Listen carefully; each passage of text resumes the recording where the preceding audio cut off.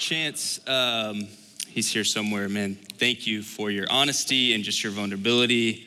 And if that is not just a little sneak peek into not what's just happening in the young adult ministry, but we have seen stories of transformation consistently throughout this summer. And man, it's one of the best parts about getting to be involved in the church. Even if you were transformed by the gospel decades and decades ago, there's something about it never grows old, hearing those stories about how the Lord radically transforms lives. And we have seen it happening in the young adult ministry, which I don't know if you remember, but about a year ago, I transitioned from these hooligans to these slightly more mature hooligans, slightly.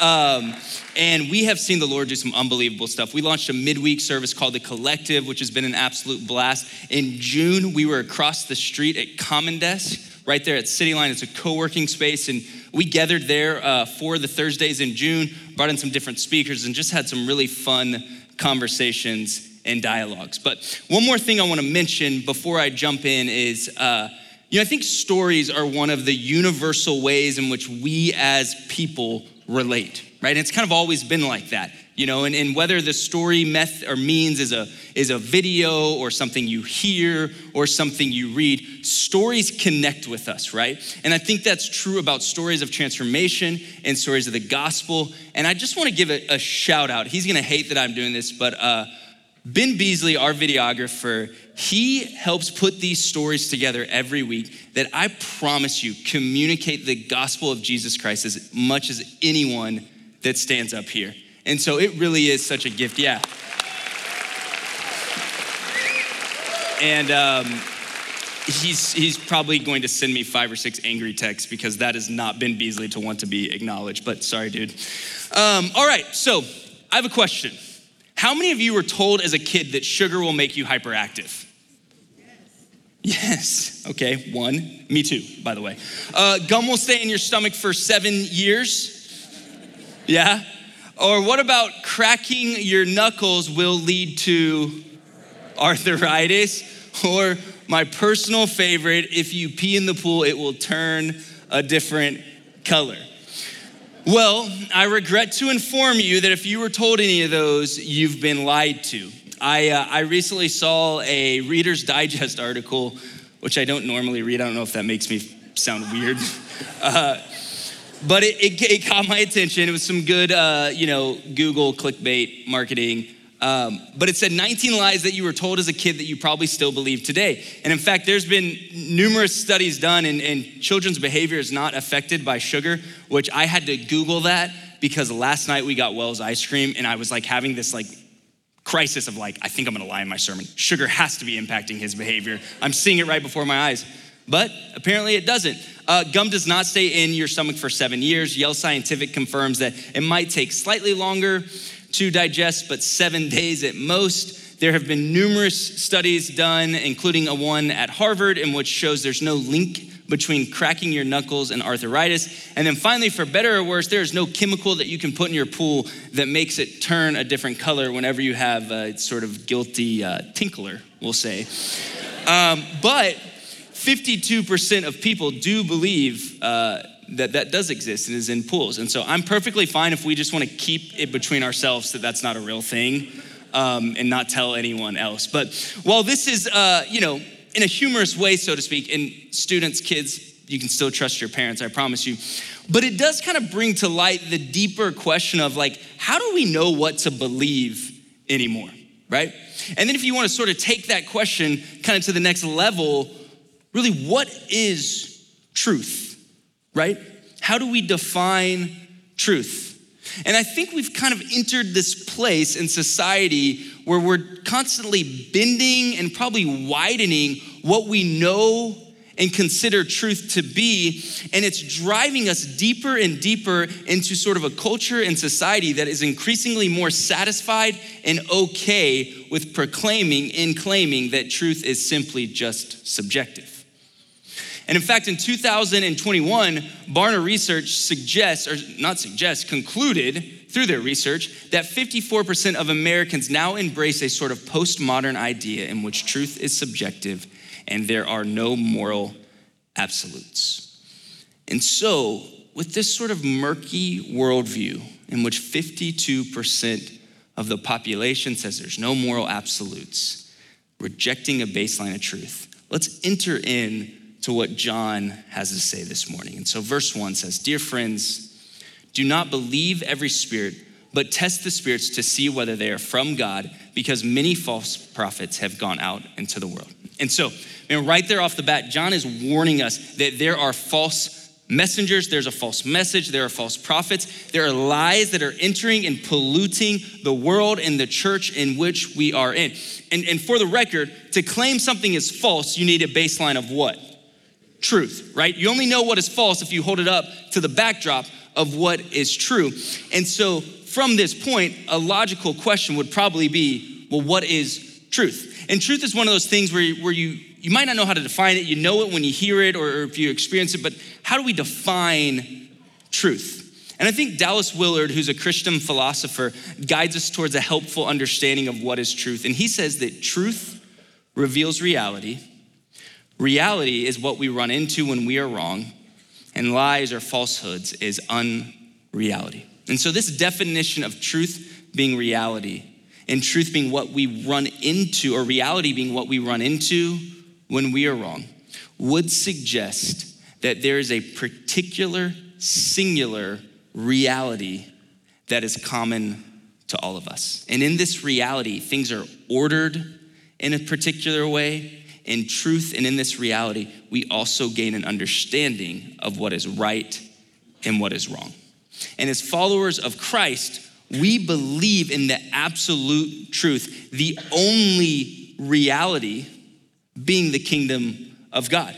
And we know this kingdom to be the way in which God has created and ordered things to work in a particular way that he has set forth, right? Ultimately, in his kingdom, God gets what God wants, right? And he has ordered the world to work that way, right? And of course, sin has created it to where it doesn't always work out that way. But it is also in this reality, in the reality of the kingdom of God, that we receive our purpose, we receive our hope, we receive our meaning for what life is. But what about the 50 to 54% who just reject this? Say, nope, no absolute truth, no moral baseline. And what's happened is because of this, we've sort of opened the floodgates for this idea called moral relativism. Now, students, you gotta hear me on this. You might not have ever heard this term, but I promise it's running rampant throughout your middle schools and your high schools. But moral relativism, right, which is inevitably where we get whenever we reject all absolute truth, is the idea, as the name would suggest, that all morals are simply relative to the unique individual, right? It can probably best be understood in terms like to each his own, to each her own, or who am I to judge, or even something like just follow your heart and do what you think and what your heart says is right. Moral relativism ultimately suggests that you are the creator of your own reality. And because of that, you have been bestowed the power to define truth as you wish, to define what is right, what is wrong, what is good, what is evil, what is helpful, what is hurtful. You have that power to be your own personal little creator. And what's interesting is while I do think some of this terminology might be a little new, I think this idea of us being tempted to be our own personal little creators of our own reality is really not new at all. And in fact, if you look at John 8, we find Jesus in his most in-depth, sort of lengthy intellectual conversation about the devil, right? And it says in John 8:44, you belong to your father, the devil, and you want to carry out your father's desires. He was a murderer from the beginning, not holding to the truth, for there is no truth in him. When he lies, he speaks his native language, for he is a liar and the father of lies. And so in this lengthy, most in-depth teaching on the evil one, Jesus spends almost the entire sort of discourse talking about how the enemy is a liar, calling him the father of lies even saying that his native tongue, his native language is lying. And look, does the Bible clearly talk about demonic possessions and some supernatural paranormal activity things? Yeah, and since the Bible talks about them, do I think they can happen? Absolutely. But since this is what Jesus is spending so much time talking about when talking about Satan, I have to think that the primary strategy of the evil one is to convince you of personal lies that distract you from the truth and the reality of God's kingdom, right? And not just personal lies, but also systemic lies that inevitably plague our entire society. That is Satan's strategy, right? And can anyone argue that that is Satan's oldest trick in the book? To help or to convince you that you are the God of your own reality, that you can determine right from wrong, that you have the power to do whatever makes you feel good and brings you pleasure, and to have your entire world revolve around whatever is self-gratifying. That's the oldest lie of the enemy. And so it's with that John finds us this morning at this pivotal junction of living between the lies of the false reality from the enemy and the truth of the reality of the kingdom of God. Or really, it's the epitome of what it means to be human, right? And I think the human condition can be best summed up in this. My shoulder angel. Don't listen to that guy. He's trying to lead you down the path of righteousness. I'm going to lead you down the path that rocks. I'll come off it. You come off it. You. Right? And so that was Emperor's New Groove. I don't know if that's maybe too old for you guys. No? Okay, good. Brilliant movie. I'm sorry. Wow. I was wrong. I apologize. Trace will buy you all free pizza for like the next month because of my mistake. All right. And so sincerely, what I mean by that is, that's where we're at this morning. That is where we live and walk every day at some point in our life. We inevitably feel like the sort of emperor with the devil and the angel on his shoulder, living in between the lies of the enemy and the truths of the kingdom of God. And so that is why John is pleading with us. We have to know how to define and distill and really refine what is truth in a world that is plagued with lies. Or as John says, to know how to test the spirits and see if they are from God. And so this is how we do this. Verse 2 says, this is how you can recognize the Spirit of God. Every spirit that acknowledges that Jesus Christ has come in the flesh is from God. And so John tells us that we recognize the Spirit of God through our acknowledgement of Jesus and the things that he has done. And in the reality of the kingdom of God, the baseline for truth is that Jesus became flesh. That is to say, Jesus is incarnate. He is God. He put on human flesh, and he was born unto a virgin Mary. Merry Christmas, right? And it's in this reality, right, that all truth flows forth from the place that God sent his son to live amongst his people. That's the baseline. That's the foundational truth of what it means to exist in the reality of the kingdom of God. And we know that when God sent his son, Jesus, he lived a perfect life. He was murdered, crucified on a cross to fulfill the wrath of God, to satisfy the wrath of God, which had to be satisfied because God is perfectly fair and also loving. And then Jesus rose again 3 days later and provided a restored relationship with us and the Father. And that's the foundational truth of the incarnation and the foundational truth of the reality of the kingdom. But it's also in this truth and acknowledgement of the incarnation that we also find how love works in God's order, right? And I love this quote. It says that love is the act of yielding the good of one another ahead of yourself, no matter the cost. Or as John 15:13 says, greater love has no one than this, to lay down one's life for one's friend.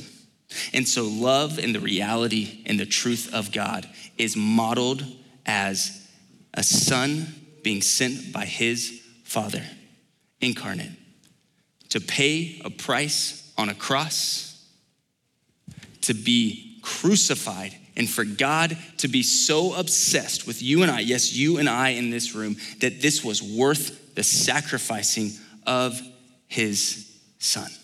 And that's the love that is modeled for us in the reality of the kingdom of God. I'm sorry to say, you don't get to define love.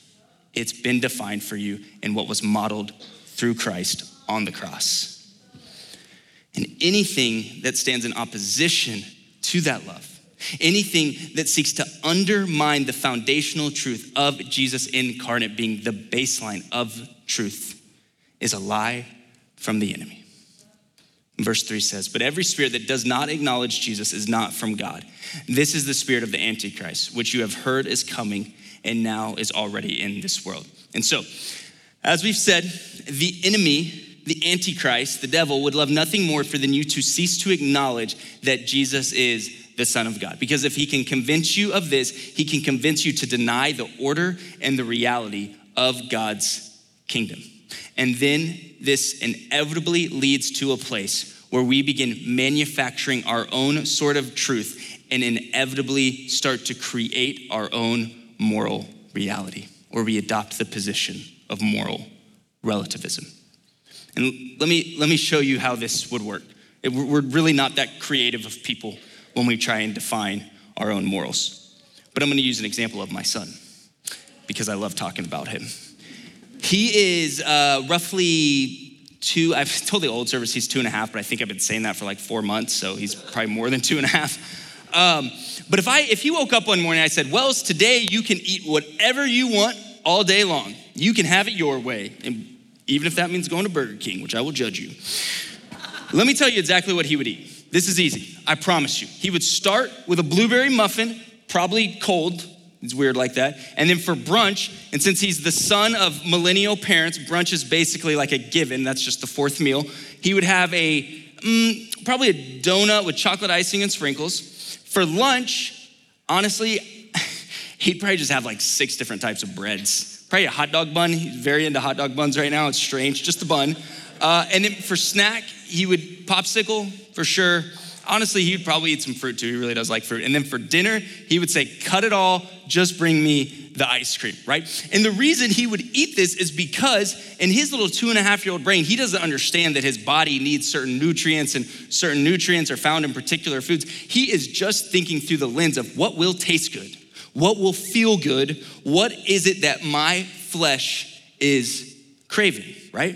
And in the same way, just as predictable as a toddler getting to pick his or her own diet for a day, so too would be our moral realities. We would simply define and order everything around what affirms and satisfies our cravings. We would filter everything through what brings me pleasure. If it feels good, it must be right. And if it feels bad, it must be wrong. That would be our new moral reality. And ultimately, the root of what the enemy is trying to do is to cause us to lose sight of what we know to be truth.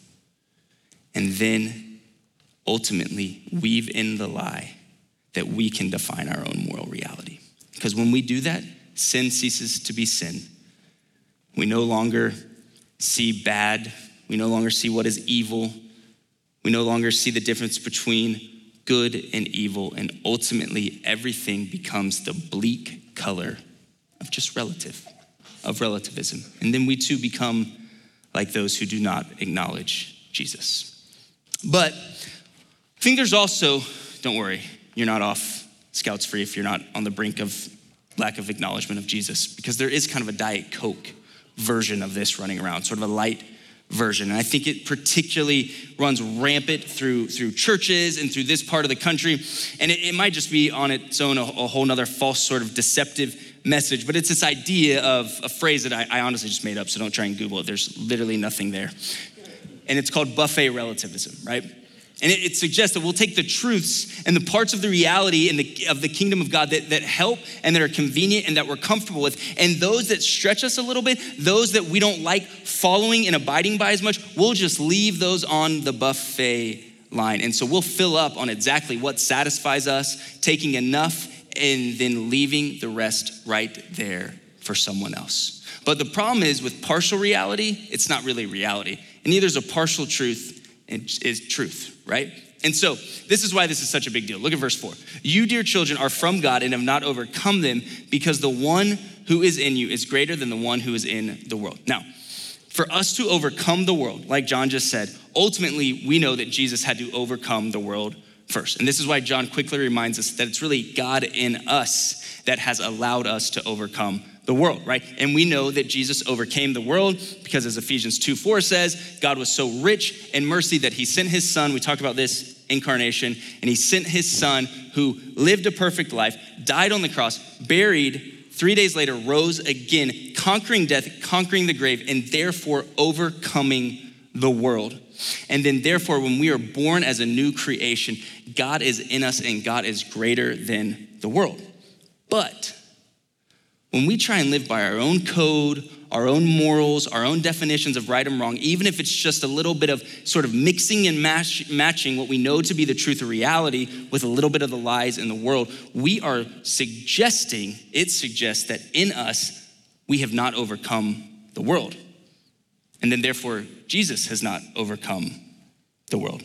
And of course, we know that's not true, but ultimately, we arrive at a lifestyle that says somewhere deep in our soul, we are not fully freed from the hopelessness of the world. And somewhere deep inside of us, we think that God's kingdom, God's order is good, but we need to add a little bit to it. We need to take away a few things. And so the kingdom of God for us becomes kind of like a buffet, taking a little bit of God's order, God's reality, God's truth, and then a little bit of what the world, what society says is okay. And you know what we end up with? A plate full of comfortability and convenience, hot off the buffet line of relativism. And with this disposition, God has not fully overcome the world in your life, right?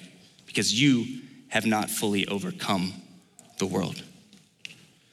Verse 5 says, they are from the world and therefore speak from the viewpoint of the world, and the world listens to them. So let's make this simple, because I'm confusing myself. Those in the false reality of the world live through and from the viewpoint of the world, right? And if you think about it, a lot of this sort of false spirit viewpoint of the world boils down to the enemy's first lie ever, which was to Adam and Eve, right? Adam and Eve were in the Garden of Eden. Genesis 3, they are told by God they can eat from any tree they want. There's like a jillion trees, but there's just one that they should not eat from, right? And then the serpent, the enemy, comes in, and the first lie ever seeps into humanity. And that lie is, you actually don't have to be God, or you don't have to listen to God, right? You can be your own God. You can eat and define whatever you want to be true. And so if God says don't eat from that tree, who is God to tell you what's right and wrong? And that's the first enemy. That's the first lie that the enemy tells us. And that ultimately is the viewpoint of the world. You can be your own God. Who is God to tell you what is right and what is wrong?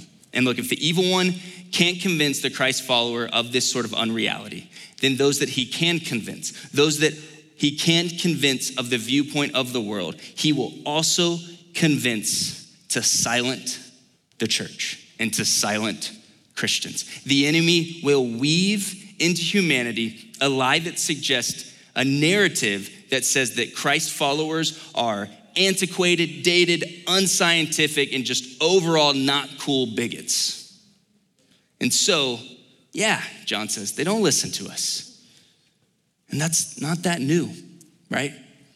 You know, if you think about it, really the history of the church has spent most of its time outside the center of culture influence. Now, in America, we have had the privilege of being right there in the middle of cultural influence. But really, as we get pushed further and further and further towards the margins of society, I feel like John is reminding us we should not be alarmed. If there's any people group that knows how to operate from the margins of society, it is the body of Christ. It is the church. And the reason we know that is because we know that the God who is in us, the God that we serve, has overcome the world. Verse 6. We're almost done. Home stretch, I promise. We are from God, and whoever knows God listens to us. But whoever is not from God does not listen to us. This is how we recognize the spirit of truth and the spirit of falsehood. Notice where John says we're from. He says it twice in verse 4 and verse 6. He says that we are from God, not from this world, but from him. And knowing God means that we know our origins. Your place is not one that is rooted in having to work and strive to get the attention and the affections from God. We don't have to strive anymore to have the attention, to have the love of God. But instead, since we are from him and we are with him, and because of his graciousness and his kindness in sending his son, we can have relationship with God. We can be from God, right? And here's the thing. Being from God, though, is not the freedom to do and to believe and to create our own moral reality, right? It's not the freedom to do whatever we want. And I think, I said this in the early service, and I'm a little nervous to say it because I don't want anyone to misunderstand what I'm talking about, but I just said that there's nothing we can do, right, to be in relationship with God, right? And grace by faith alone, that is the gospel. But I fear that sometimes we have moved so far in a direction of almost cheapening grace in a way that we forget that God and living in God's reality and God's kingdom does come with things that we are to do and not to do, okay? And we can say all day, it's a relationship, not a religion. That phrase makes no sense. But in any relationship, it still comes with some ground rules, for lack of better words, right? And you might not talk about those. You might not have them all neatly comprised in a book with 66 smaller books in it like we do the Bible. But all that to say is that we are not just freed because of the grace we experience through faith to do whatever we want, right? There are things that we are supposed to do. There are things we are not supposed to do. You can call them rules. If that word makes you uncomfortable, call it rhythms, right? But they're there. Like, that's scripture, right? Does that make sense to anyone? Okay. Cool. If not, then email pastor@theheights.org and he'll clear it up. But ultimately, it's not a freedom to do whatever we want, but it is a freedom from the brokenness and the bondage of the world. And it's a freedom that welcomes us into the truth and the reality of the kingdom. And that kingdom has a real king, right? And that king is Jesus, and he laid down his life. He conquered the grave. He overcame the world. And if we repent, believe, and follow, right? Which means we follow the ways in which he has ordered, then we too can be part of his kingdom. And we too can live in that reality. So as we get ready to close, for most of us, the waters inside our soul, so to speak, are a little murky, right? And the reality is we've probably believed some lies from the viewpoint of the world, and there's some truth, right? And we need to sort through kind of the junk that is swimming around inside us. And I don't know if there's a better way to do that than to claim truth and rebuke lies, right? And so when you walk out, you'll see on these little tables at the back, these little sheets of paper, and they're just simply 6 questions that can sort of help you guide and discern what is truth and what lies need to be rebuked in your own life. And it's questions like, what lies am I believing? What does the truth of Jesus say about that lie? Is there any action that I should be called towards, right? And here's the beauty, John talks about in verse 5 and 6 about how those from God listen to us, right? And so Christians, right, we listen to each other. And in a way, that's the essence of what it means to be in community. And so I would encourage you as you sort of fill this sheet out, right? And I would do this often, right? This isn't just probably something you do like once a year, but every so often, every couple months or whatever.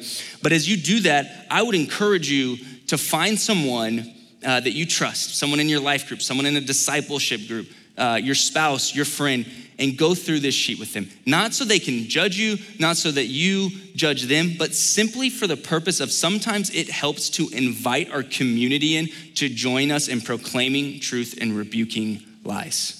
You could say that's a lot of what community is. It's people you link arms with to proclaim truth and rebuke the lies of the world. And so I hope that helps you. I hope that is something that can help you sort through that. And so let me just close with this question. Where do you stand? Like, what do you believe? Do you believe the lie? Do you struggle to believe that God fully overcame the world, and as a result, you haven't overcome the world? And because of that, you live in this sort of fictitious reality that is fabricated and centered around lies from the enemy. Or do you stand on the side of truth? Have you been freed from the lies of the world? Have you been freed to attune your ear to God, to escape the viewpoint of the world? And as a result of that, you have ordered your life around the truth and the reality of the kingdom of God. So what is your reality? What is your reality? Let's pray. Father, we thank you that you are the God of truth, that you are the God who has made known to us what truth is, and that we ultimately find your gospel, the good news of your Son, to be the place in which all life flows forth. And Father, we thank you for the reality of your kingdom, Lord. And Father, as we get ready to go, Lord, I just pray that you would give each and every one of us the ability to discern what is true and what is a lie in our life, Lord, that you would give us the ability to rebuke the lies of the enemy and to proclaim truth in our own soul, Lord. And so, Father, we love you and we pray this in your name. Amen.